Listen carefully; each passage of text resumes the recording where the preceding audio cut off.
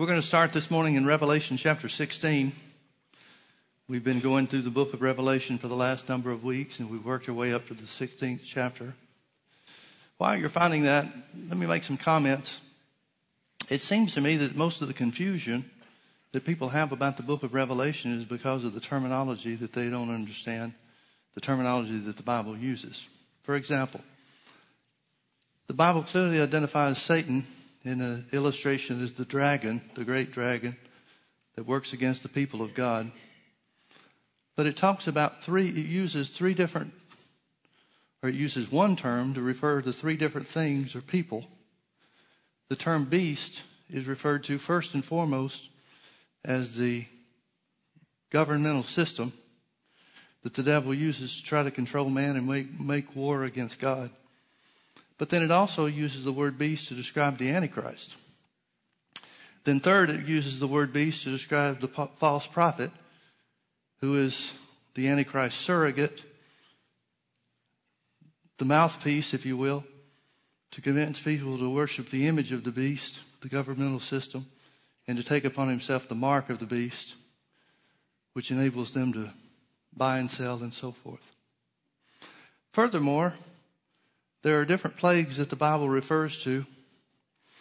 In Revelation chapter 6, it talks about the 7 seals that Jesus opens that creates conditions upon the earth that begin at the tribulation period.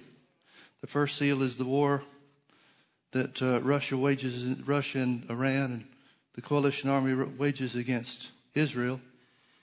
The second seal is releases the Antichrist and so forth.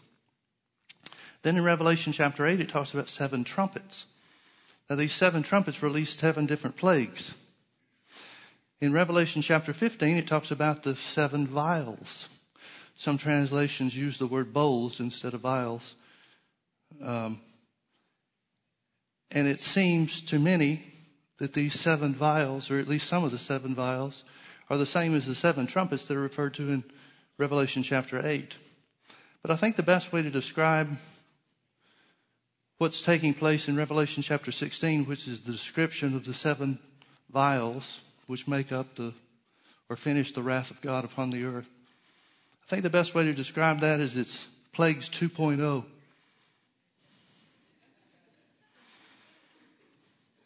Some of the 7 vials, as we'll see, are a fulfillment or a completion of different plagues that were begun in Revelation chapter 8 with the trumpets.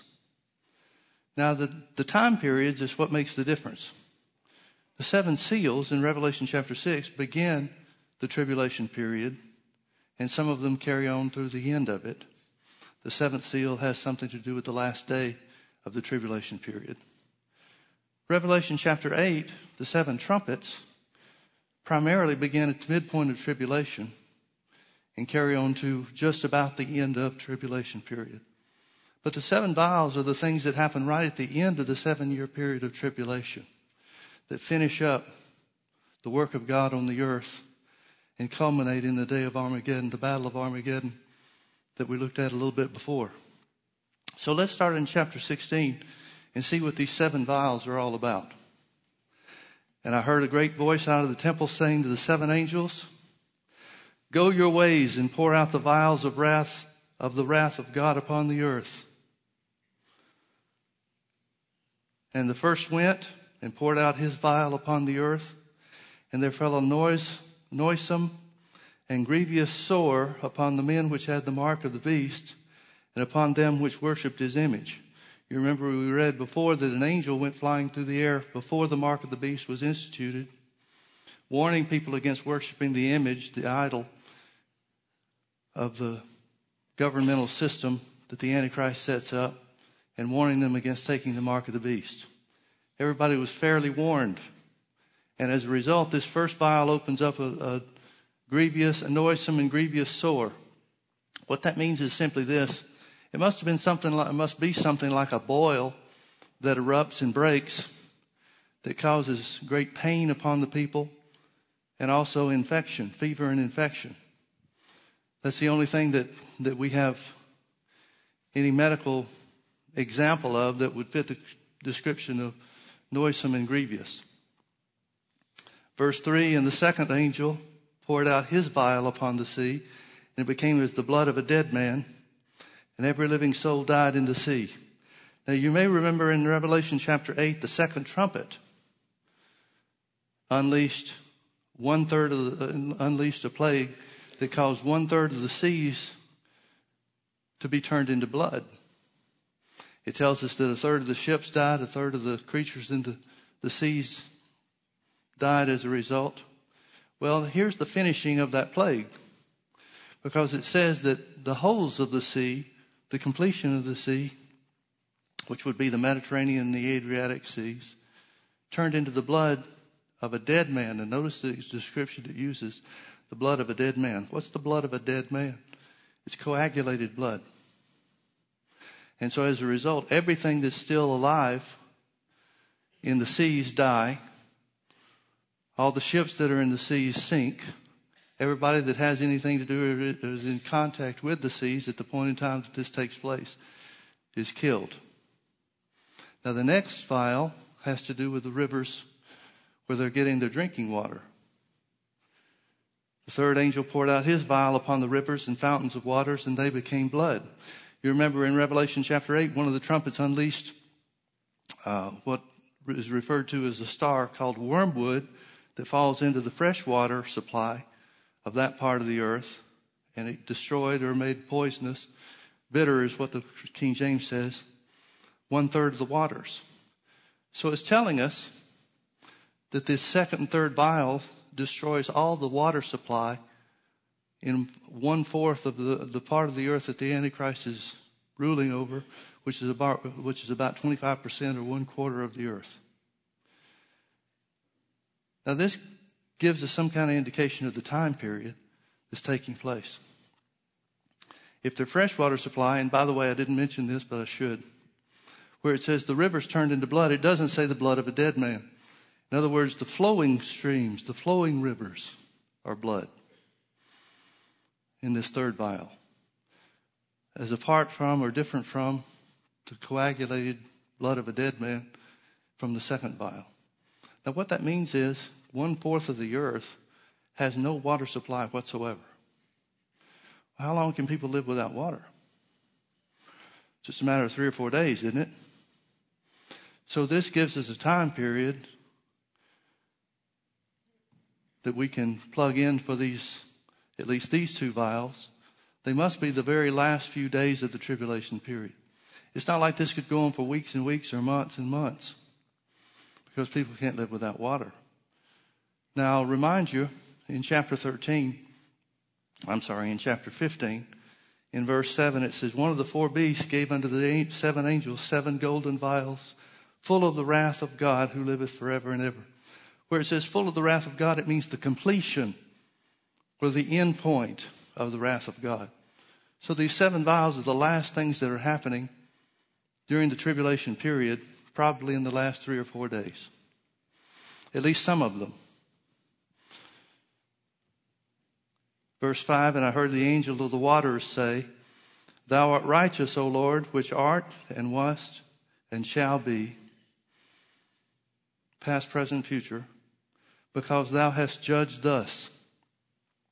For they, the people upon which these vials were poured out, and again, it's not the whole world, it's just the countries surrounding the Mediterranean Sea primarily, Northern Africa and such. For they have shed the blood of saints and prophets, and thou hast given them blood to drink, for they are worthy. And I heard another out of the altar say, this may be a reference to Revelation chapter 6, where it talks about the tribulation martyrs. And I heard another out of the altar say, Even so, Lord God Almighty, true and righteous are thy judgments.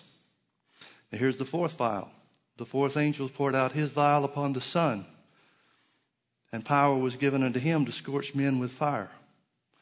Now remember, one of the 7 trumpets in Revelation chapter 8 blacked out the sun, the moon, and the stars for 1/3 of the day, 8-hour period of each day. So for 8 hours of every 24, there's been no natural light available in the Antichrist kingdom. Now here's the completion or the finishing of that plague, where it talks about something that happens to the sun, and another vial will have to do with darkness. The fourth angel poured out his vial upon the sun, and power was given unto him to scorch men with fire. And men were scorched with a great heat,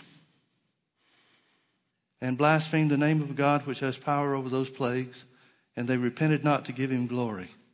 Now think about what's going on. The fourth plague, or the fourth vial, I should say, is poured out after the water supply is destroyed.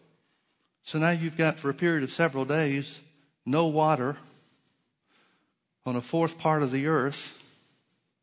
And then the sun begins to act in such a manner that creates intense heat, sunburn, dehydration, heat prostration, all the other things that we know of that people suffer as a result of extreme heat conditions.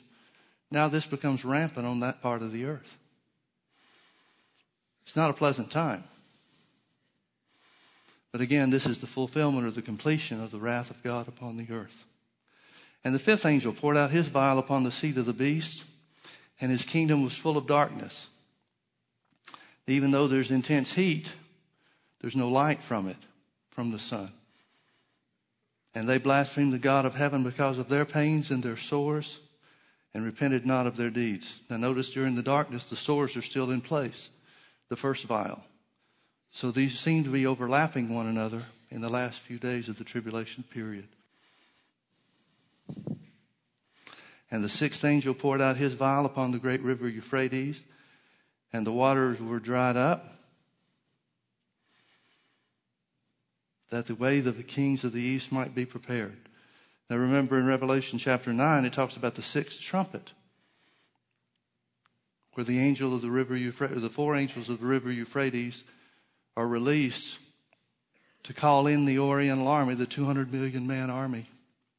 But now in the last few days of the tribulation, the Euphrates River is dried up so that they have a clear path to the place that we know of as Megiddo, where the Battle of Armageddon takes place. And I saw three unclean spirits like frogs come out of the mouth of the dragon, that's Satan, and out of the mouth of the beast, that's the Antichrist, and out of the mouth of the false prophet. For they are the spirits of devils working miracles. Paul called them lying wonders in writing to the Thessalonians.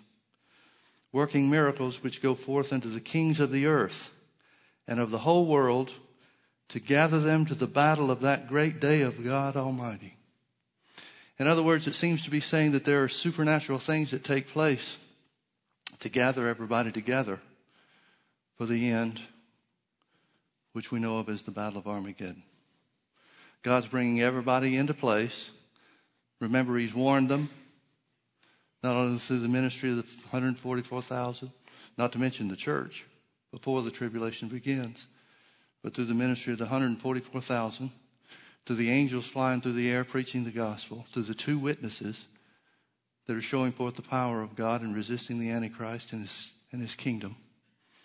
But now those that have rejected God in every way, he's setting them in position to be judged. Now, talking about the Battle of Armageddon, just the mention of the Battle of Armageddon, notice what it says in verse 15. Behold, I come as a thief. Blessed is he that watcheth and keepeth his garments, lest he walk naked and they see his shame. Now, who is that writing to? Who is that speaking about? Well, behold, I come as a thief. It's got to be Jesus talking about himself. But who does he come as a thief to? We know exactly the number of days in the tribulation period. It's exactly 7 years. It's exactly 84 months. I mean, if you know the beginning of the tribulation event, which is the war that Russia and Iran make against Israel, you can count them down. And there will be people that are counting them down. The two witnesses, part of their ministry is a countdown to when the Lord returns and the Battle of Armageddon takes place. So he's not coming as a thief for those that are in tribulation. Who's he writing to? This has got to be a message to the church. Now, the significant thing here to me is not just that he's coming unexpectedly, because in one sense we expect him to come back. We're looking for him to come back. But the time is going to be unexpected. No man knows the day or the hour, the Bible says. But the important thing about this to me is that as soon as he talks about the end of tribulation, as soon as he makes mention of the great judgment, the great day of Almighty God, he reminds the church that we're not going to be involved in that. Behold, I come as a thief in the night. Get ready. He's not talking to the people of tribulation about getting ready. They've already made their choice. He's talking to the church. He comforts the church to remind us once again we're not going to be taking part of the battle of Armageddon, nor these plagues that are spoken of in the 7 vials. Verse 16. And he gathered them together into a place that's called in the Hebrew tongue Armageddon. And the 7th angel poured out his vial into the air. And there came a great voice out of the temple of heaven from the throne saying, "It is done." The 7th vial is the announcement that this has come to an end. And there were voices and thunders and lightnings, and there was a great earthquake, such as was not seen since men were upon the earth, so mighty an earthquake and so great. Now he talks about an upheaval in nature. Now the Bible speaks of that in both the 7th seal and the 7th trumpet. 7th seal of Revelation 6, the 7th trumpet, which is described in Revelation chapter 9.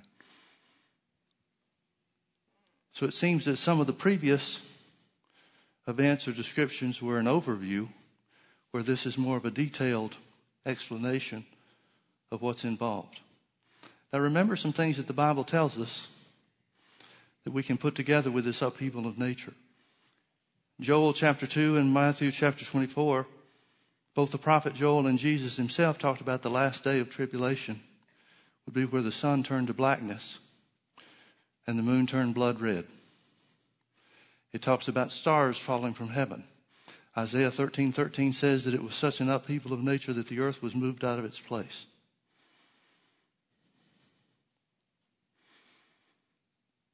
There's going to be an earthquake like there never was before. Jesus is going to set his foot on the Mountain of Olives. And all these things take place consecutively or consequentially to create a catastrophe on the earth like it's never seen before. Here's what it says takes place as a result. Verse 19, and the great city, must be talking about Jerusalem, was divided into 3 parts. And the cities of the nation fell, and great Babylon came in remembrance before God to give unto her the cup of the wine of the fierceness of his wrath. Now keep that in mind where it says great Babylon was brought before the Lord, was remembered before the Lord. Because Babylon represents something more than just a city or a place. We'll talk about that in chapter 17 in just a minute. But hold your thoughts on that until we get to that place.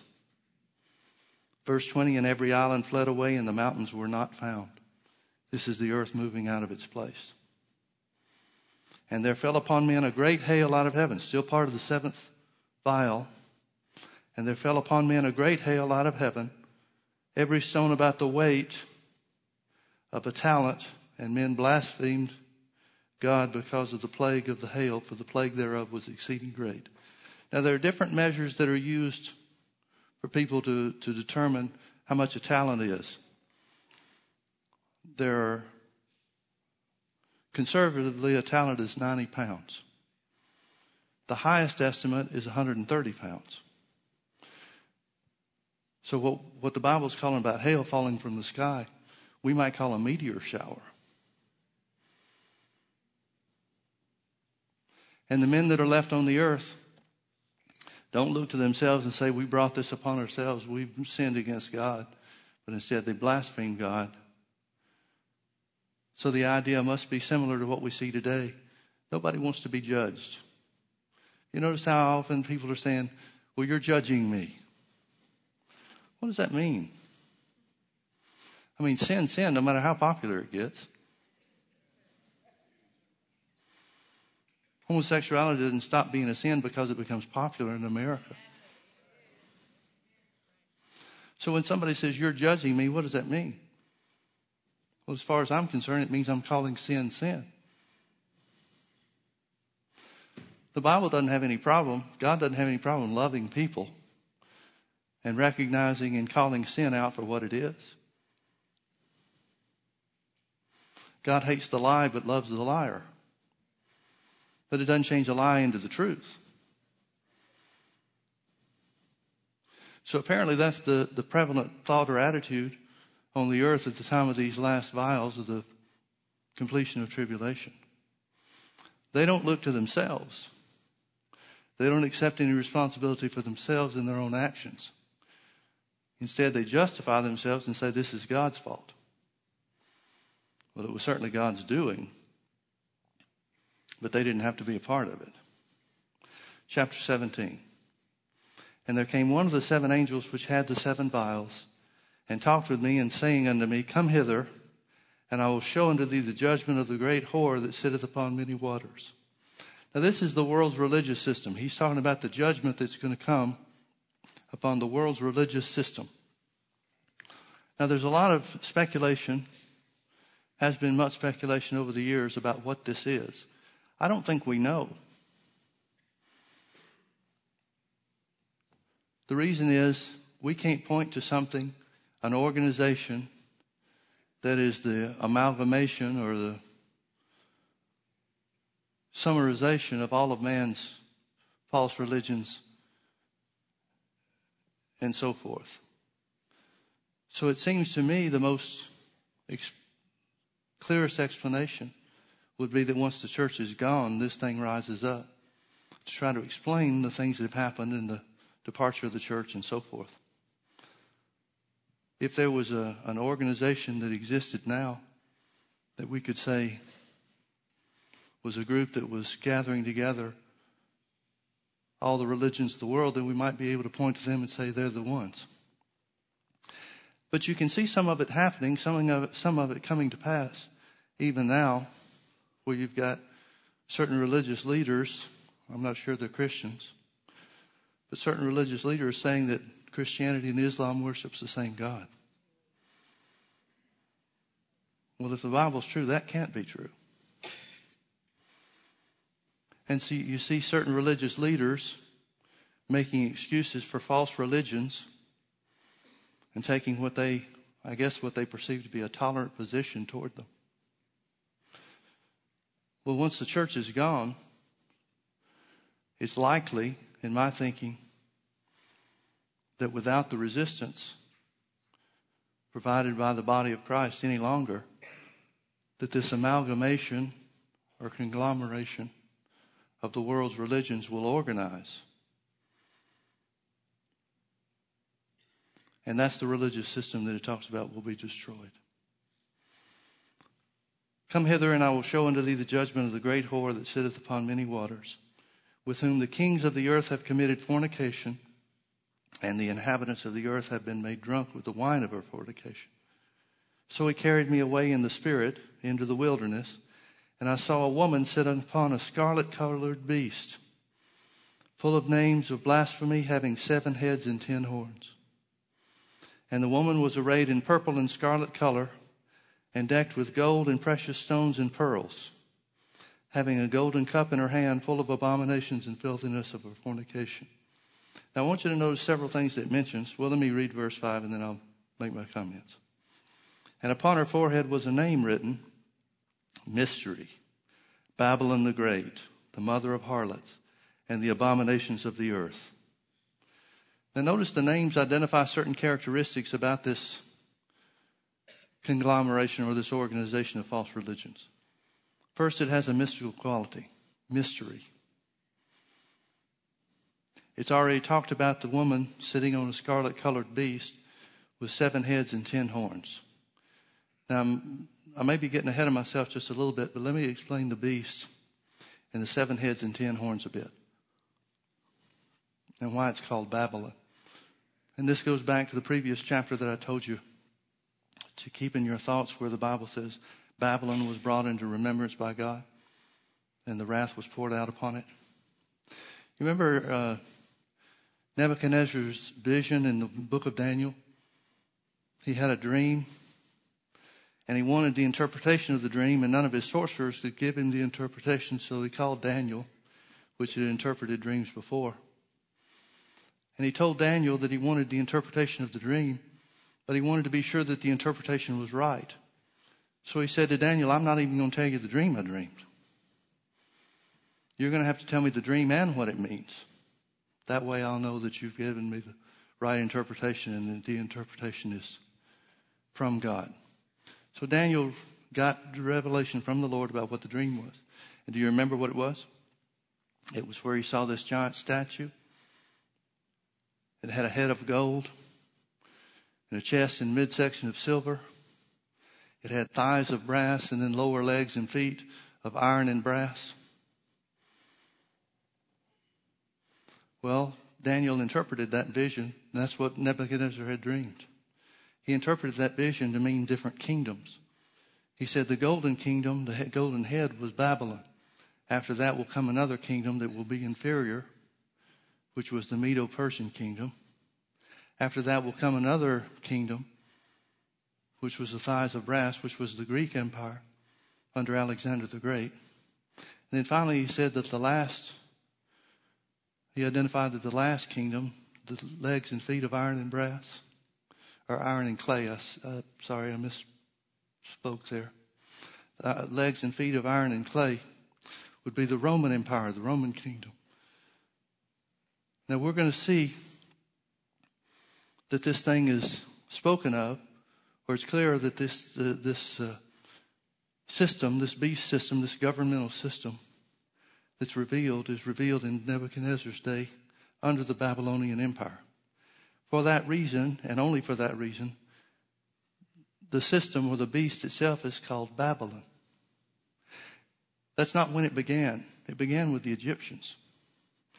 The Egyptians were the first ones to enslave the people of God. After they were delivered by Moses to the hand of God, the 10 plagues and so forth, it tells us that Israel became their own nation, took the promised land, became their own nation. But over a period of time, through rebellion, they divided into two tribes, or the 12 tribes divided into two kingdoms. The northern kingdom, which was 10.5 tribes, was the nation of Israel. The southern kingdom, which was 1.5 tribes, was Judah. The Assyrians came and took the northern kingdom captive. This is the second of the 7 kingdoms. First the Egyptians, second the Assyrians. And every one of them have to do with something against the people of God. 107 years later, Babylon came and took Judah captive.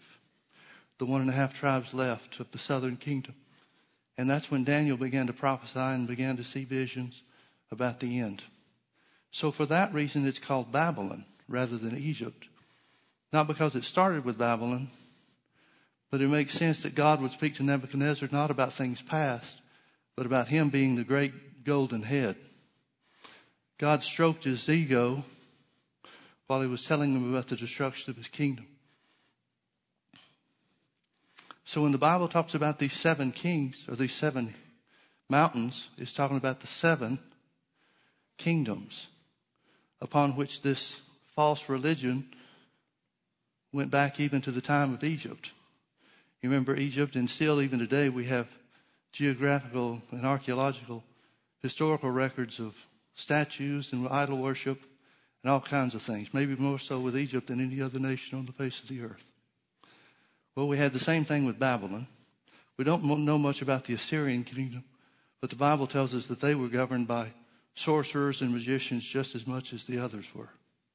We do know something about the Roman kingdom, well, the Greek as well.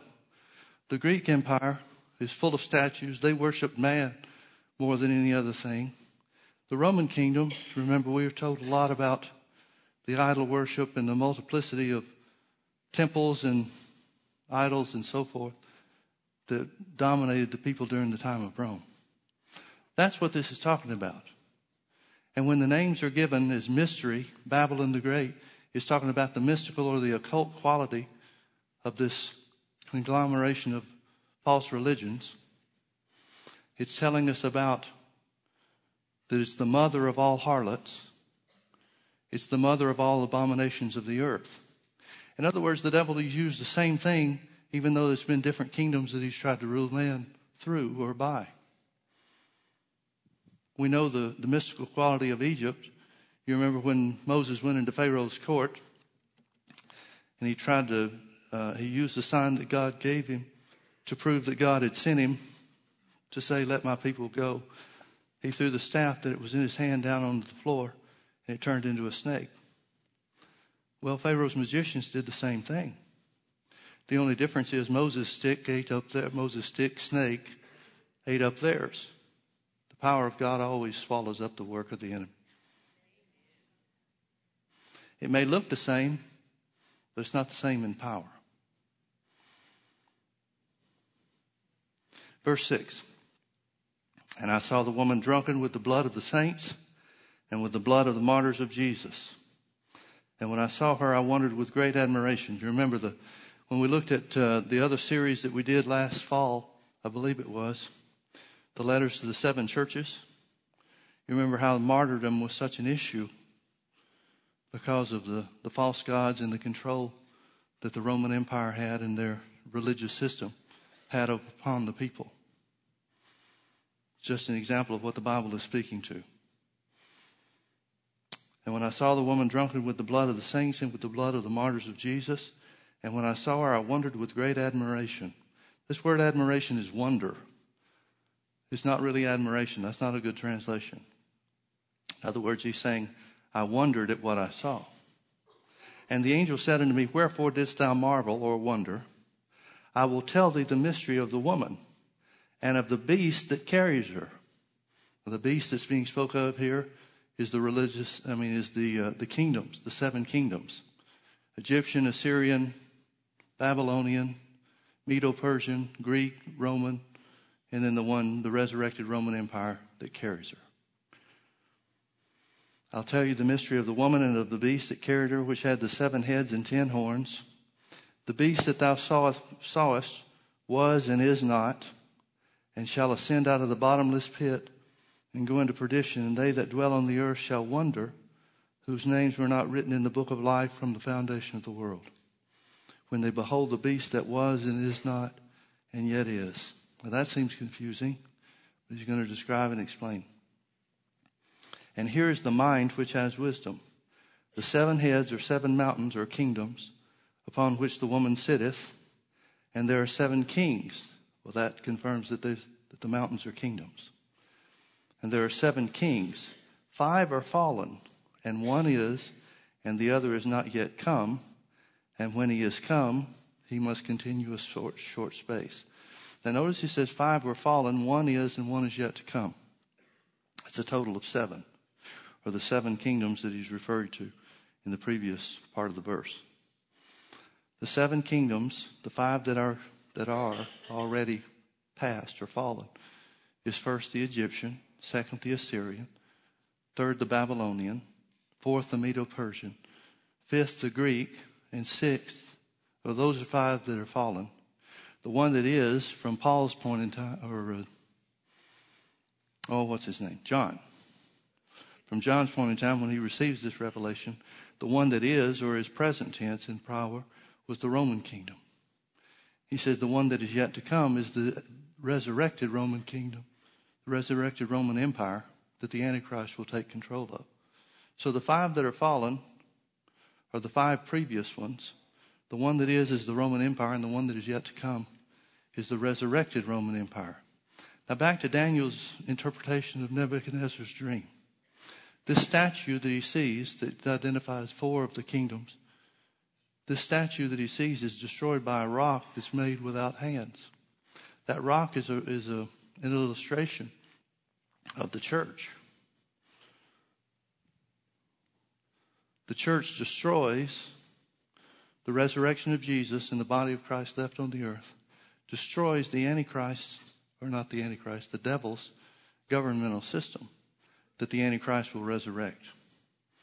Now I pointed this out before, but it bears repetition, and it's so important that we be reminded of this. This is the devil's power in its greatest manifestation. There is no greater manifestation of the devil's power on the earth than the beast system, the governmental system, the combination of government, commerce, and religion, which all of these kingdoms incorporate. When one kingdom would fall to another kingdom, the governmental system would change, but the governmental foundation, the people ruling would change, but the system would remain the same. The commerce would remain the same. The religious system would change only in that they would swap one god for another god, but it still had the same effect upon the people. That's the devil's greatest manifestation of power on the face of the earth. And he can't do a thing while the church is here. Now, the devil would tell you and me that he's the big bad guy, that he's all powerful, and that he can do anything to you that he wants to do. Well, then I have a question. Why didn't he do it? Why does the devil frequently tell us what he's going to do instead of just doing it and then laughing in our face? Because as the body of Christ, as individual members of the body of Christ, we have power to stop his activity. That'd be nice if the exercise of our authority worked instantly. Wouldn't that be great? I personally would prefer that. But it doesn't always work that way. But it does always work. The Bible says through faith and patience you inherit the promises. Sometimes it takes longer than we want it to take. Maybe I should say it always takes longer than we want it to take. Because even if things happen immediately, we would like them to happen a little bit faster. But the important thing is, you've been given authority over all the power of the devil. Greater is he that's in you than he that's in the world is a real statement. It's truth. And it's especially true when the body of Christ gets together and uses their power in connection with one another. The devil cannot do his thing while the church is here. Well, what do you think that would mean if the church used its power to pray to stop the devil's activity in our land or in the world that we live in? What effect, what success could we enjoy then as opposed to just biding our time until the end comes? I believe we could change things, folks. I believe we're supposed to change things. I believe we're supposed to thwart the devil's operations in every way possible for as long as we're here. Well, why don't we? Primarily it's because we don't pray. If the church would pray and allow the Holy Ghost to lead us in prayer, this would be a different world. And it's supposed to be a different world up until the time that we leave. And once we're gone, we're out. No more praying to be done for us.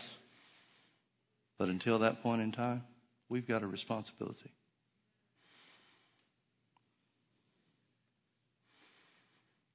Let me back up to verse 10.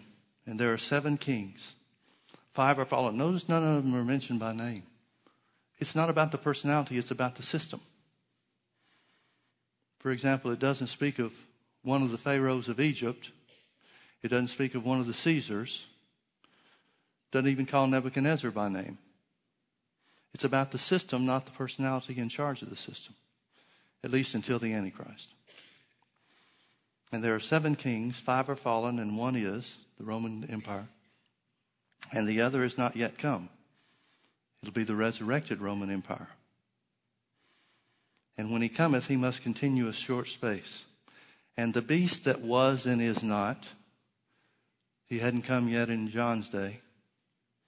The beast that was and is not, even he is the 8th, and is of the 7, or a product of the 7, and goeth into perdition. Now, verse 11 is talking about the Antichrist.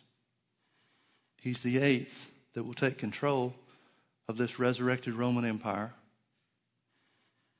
And he becomes the 8th beast that is identified. And the 10 horns which thou sawest are 10 kings, which have received no kingdom as yet, but receive power as kings 1 hour with the beast. Now, what is this talking about? It's talking about in John's day, the kings that will give their power, strength, and military might under the Antichrist were not in place because they were all part of the Roman Empire during the time John receives this revelation. So he's saying that the Roman Empire, which will be destroyed, will eventually wind up in the hands of 10 kings or smaller kings, and they'll pledge their support, their resources, and their military strength to the Antichrist when the time comes. And of course, that time is after the church is gone. So that's what that means with the 10 kings.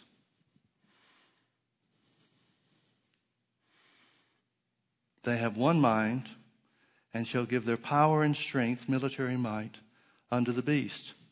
These shall make war with the Lamb, and the Lamb shall overcome them, for he is Lord of lords and King of kings, and them that are with him are the called, the chosen, and the faithful. Notice it speaks of somebody being with Jesus when this war is made against him, this battle of Armageddon takes place. You know who that is? That's you.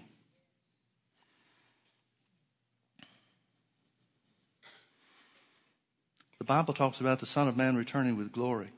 It's not talking about him coming for the church. It's talking about him returning from the glory. And it says he gathers his elect from the four winds, not from the earth, but from the four winds of heaven. We're spending the 7 years of tribulation in heaven with Jesus. And when the time comes for him to come back for the battle of Armageddon, we come with him. Now don't worry, you don't have to start working out and getting your battle stuff going.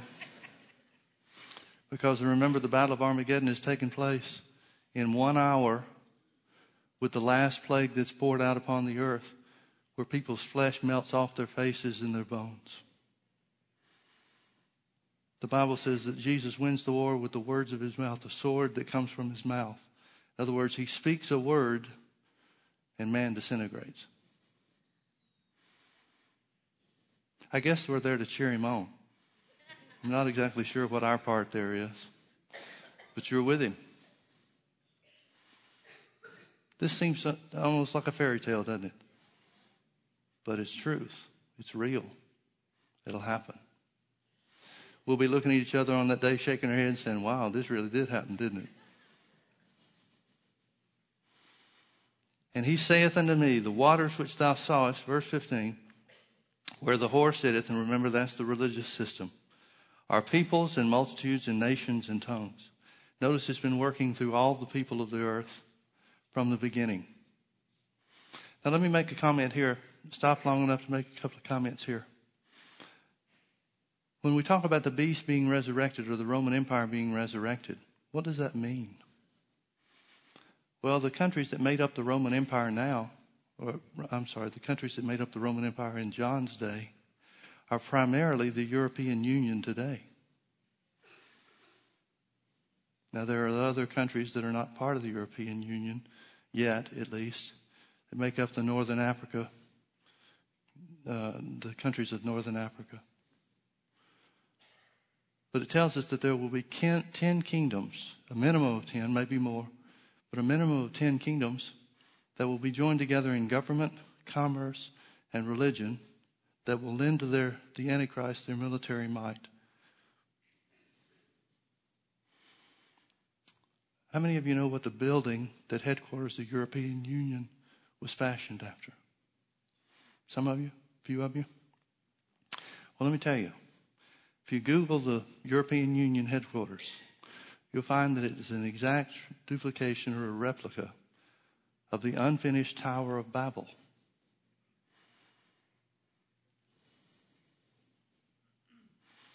They left the top of it unfinished. It's got an unfinished look to it.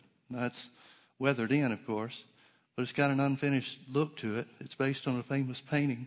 I don't know who painted it, but a famous painting of what the Tower of Babel was envisioned to look like after God confounded the language and the people were no longer able to work together.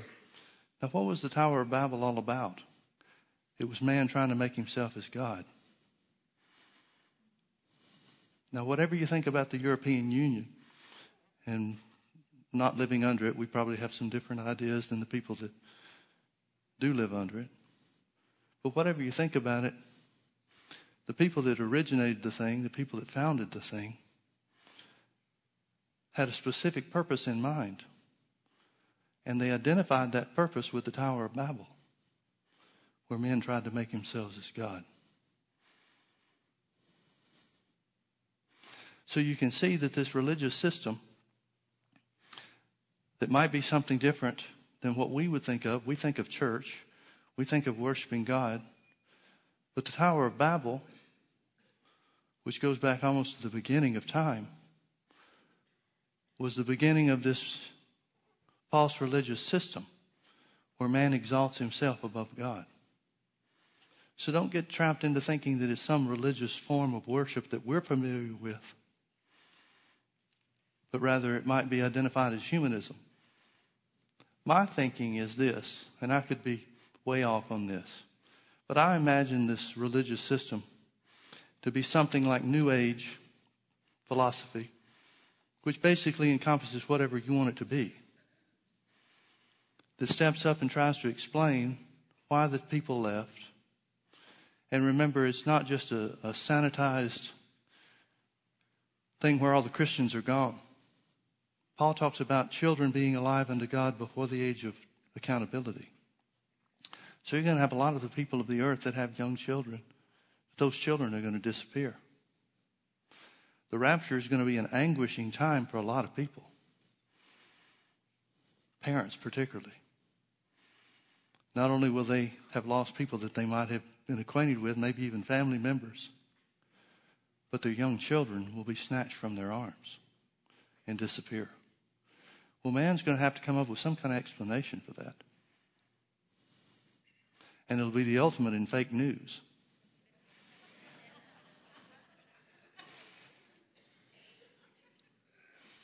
I'm sure CNN will be here to lend their opinion. But somebody's going to have to come up with some kind of explanation. Well, I don't know if you know this or not, but New Age has an explanation for it already. They say that the whoever it is that they worship, which is some woman, deity, will get rid of all the church for the benefit of the people that are left here on the earth. Now, I don't know how that explains the children that are gone. But New Age is already in place with an explanation for the rapture. Because the devil knows that it's going to happen and he can't stop it. So it could be that once the church is gone, either New Age or some similar thing, or maybe something entirely different, I don't know. But the world comes up with some kind of explanation to trick themselves into believing a lie that satisfies them and salves their conscience. And maybe it becomes the dominant religion of the world. We know that Islam is basically wiped away when God destroys the Russian coalition army in the war against Israel in one 24-hour period. So it seems to me the most likely idea is something that we don't know of, not something that's already here and in place, or at least something that's not predominant. But you decide for yourself. Where did we leave off? Verse 15. And he said unto me, the waters which thou sawest where the whore sitteth, the religious system, are peoples and multitudes and nations and tongues. And the 10 horns, the little 10 kingdoms, which thou sawest upon the beast, these shall hate the whore, the religious system, and shall make her desolate and naked, and shall eat her flesh and burn her with fire. For God has put in their hearts to fulfill his will, and to agree and to give unto their kingdom unto the beast, until the words of God be fulfilled. And the woman which thou sawest is that great city which reigneth over the kings of the earth. And let's back up a little bit and talk about things from a bigger picture standpoint. The beginning of the tribulation, which begins with the war, Russia and Iran warring against Israel, those armies and those nations are destroyed. The Bible says God causes hail and fire to fall not just on the armies, but the nations themselves, and leave but a sixth part. Now, if you do the math, that means he destroys 83% of the countries. Now, most of those countries that make up the coalition army are Islamic nations. So he does away with 83% of the Islamic nations, along with Russia, that are part of this coalition army in one 24-hour period. That doesn't mean all of Islam is wiped out, but you can understand that the better part of it, at least in the Middle Eastern part of the world, in the Northern African part of the world, is done away with. You've still got Islamic nations like Pakistan and India, Philippines, the islands of the sea, and so forth. Those are not the ones that are creating the trouble with Islamic terror in the world today. So Islam cannot be or it doesn't make sense that Islam would be the predominant world religion. Consequently, the Antichrist uses the chaos that's created in that part of the world to gather together the remainder of the European nation countries, 10 of these nations, and you can well understand that there might be a redrawing of geographical boundaries with the kind of destruction that takes place on the first day of the tribulation. Maybe that's why there are 10 kingdoms. Maybe it's a combination of some of these other lands and nations that merge with one another. I don't know. But we do know that the Antichrist presents himself as the great unifier, even though his purpose is to divide. He presents himself as the great unifier to gather together the governmental, the commercial, and the religious systems of the world, or that part of the world. Now, the reason that the religious system is important is because he utilizes it. He presents himself as a spiritual man, as well as a great leader and a great diplomat. He presents himself as a spiritual man so that he gathers people together unto himself. The problem is he hates the system that he has to use to present himself as this spiritual leader. Because he doesn't want to be a part of a spiritual leader, or doesn't want to be the spiritual leader of the false religion. He wants to proclaim himself as God himself. So he destroys the harlot system, the religious organization. It seems to indicate that there's a headquarters, the great city, that is destroyed by the military might of these 10 nations that come together. So at the midpoint of the tribulation, he proclaims himself. He sits in the temple of Jerusalem and proclaims himself as God. So for the last 3.5 years of the tribulation, there is no religious system in place. He is the religious system. The false prophet sells the idea to the people, erects the statue or the idol, worldwide idol worship, not meaning the entirety of the earth, but worldwide meaning that fourth part of the earth that that's under his control. He reinstitutes idol worship, and he proclaims himself as God of all. And that's when things really start getting bad. That's when everything that he does, that God steps up. He makes war against the remnant of Israel. God protects them. Makes war initially against 144,000 and their converts, and God raptures them. Then he makes war against the remnant of Israel, and God whisks them away into the wilderness to protect them. Then the 2 witnesses show up, and he tries to wage war against them for almost 3.5 years. And every time that he stands against or sends somebody to stand against them, they burn them up with fire from their mouth. What kind of God is that? He can't control the weather, the plagues and the hail and the sun and the moon and all these things are taking place, upheavals of nature. He can't control the weather. He can't control his own actions. He can't make fresh water for people to drink. And yet he proclaims himself as God. Now that may sound far-fetched to us, but we've got some of the same things happening today. We've got some of the same truths on display, or maybe I should say the same lies on display, where people are presenting themselves as some great power or some great ability, but they don't have control over the things that they're doing. The answer is very simple, and it's one that we need to keep in mind, and that is, there is one God. He's the creator of the universe, and he lives in you.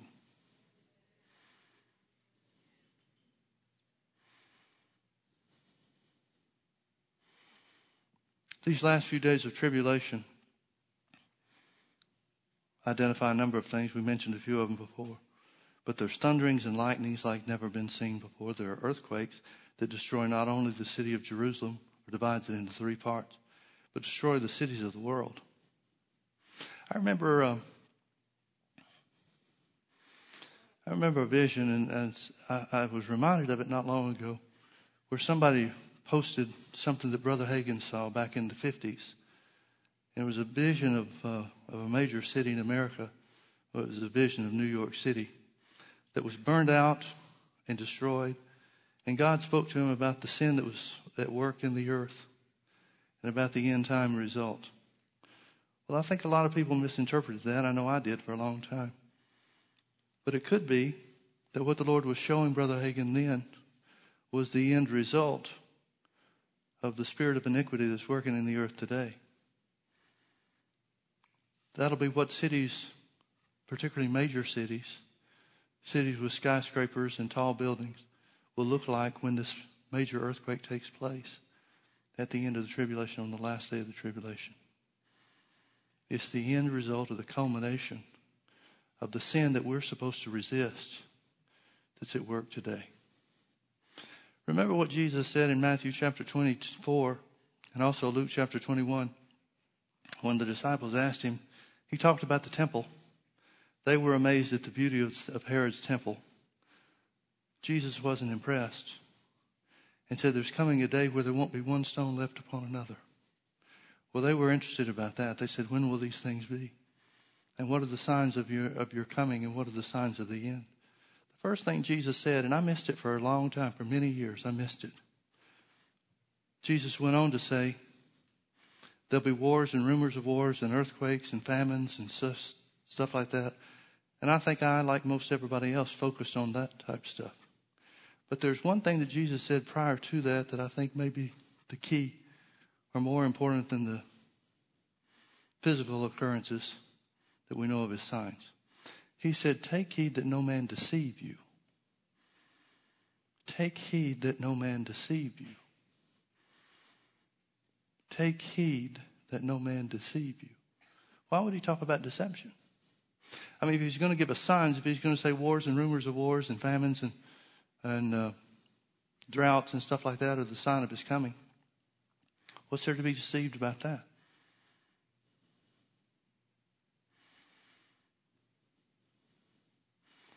I mean, if he gives us a sign, the sign can't be a deception.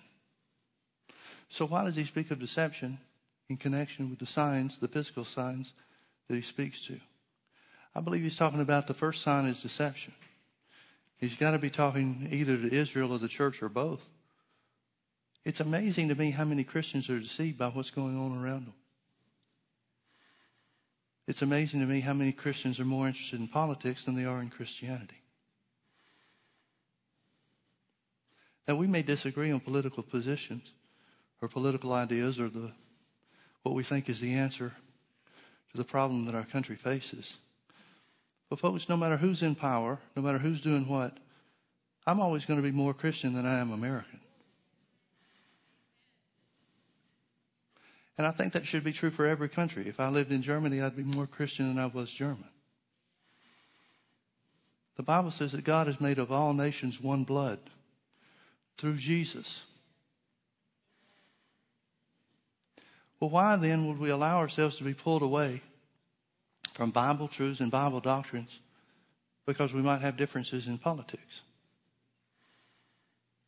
The same thing's true where people are getting pulled away by the culture of the day. There are churches that are being pulled away from the truth of the word in an attempt, and maybe well-meaning attempt, to be tolerant to homosexuals and gay marriage. But why would we get pulled away from the truth of the word just so people won't think bad of us because of our stand against sin? I'm not against homosexuals, but it doesn't mean what they're doing is right. Doesn't mean homosexuality stops being a sin. Well, then why would we allow ourselves to be pulled away by that? Same thing's true where abortion is concerned.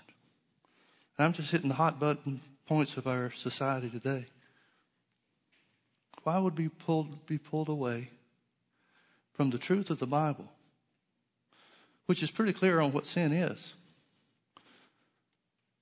because of our concern for how people would view us or what they're going to say about us. Why would we allow ourselves to be pulled away and deceived? And you do realize, I hope, that the only reason we get pulled away from the Word is because of deception. Heaven forbid that we'd make a conscious choice to do that. I don't even want to go there. But why would we allow ourselves to be deceived from the truth of the Word just because of what society is doing? The same society that's going to experience the wrath of God and going to be ultimately destroyed. Why should we let that be a factor in what we believe to be true? Take heed that no man deceive you. He didn't even say take heed that the devil doesn't deceive you. He said take heed that no man deceive you.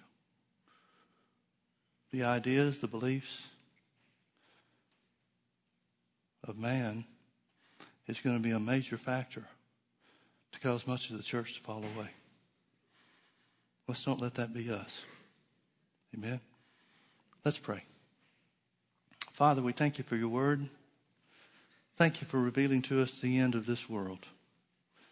But, oh, Father, thank you for revealing to us that we're not appointed unto wrath. That we, your people, your church, are not a part of the plagues and the disasters that take place at the end. But instead, our part is to be led of the Spirit of God to pray, to exercise our authority in the name of Jesus, to stop the devil's work. For that reason, Father, we act in obedience to what your word says. You said, first of all, let supplications and prayers and intercessions and giving of thanks be made for all men, for kings and for all that are in authority, that we may live a quiet and peaceable life in all godliness and honesty. For this is good and acceptable in your sight, who would have all men to be saved and to come to the knowledge of the truth. We recognize, Father, that peaceful times are the best times for the gospel to go forth, for people to receive the truth of Jesus. For that reason, Father, we pray for the leaders of our nation. We pray for our president. We pray for our congressmen. We pray, Father, for judges, whether elected or appointed. We pray for all those that are in places of influence upon the leaders of our nation. We pray, Father, that your hand would be upon them, that you would lead them by your Spirit, that you would cause godly counsel to come into their hearts and minds. And Father, we pray that the work of the enemy would be exposed. We pray that the light of the word would be shed and shined forth on all the work that the enemy is doing. No matter what political party is doing it, no matter who's behind it, we ask, Father, that the truth would be revealed, that hidden things would come to light so that we can walk in truth and our leaders can govern according to truth and righteousness.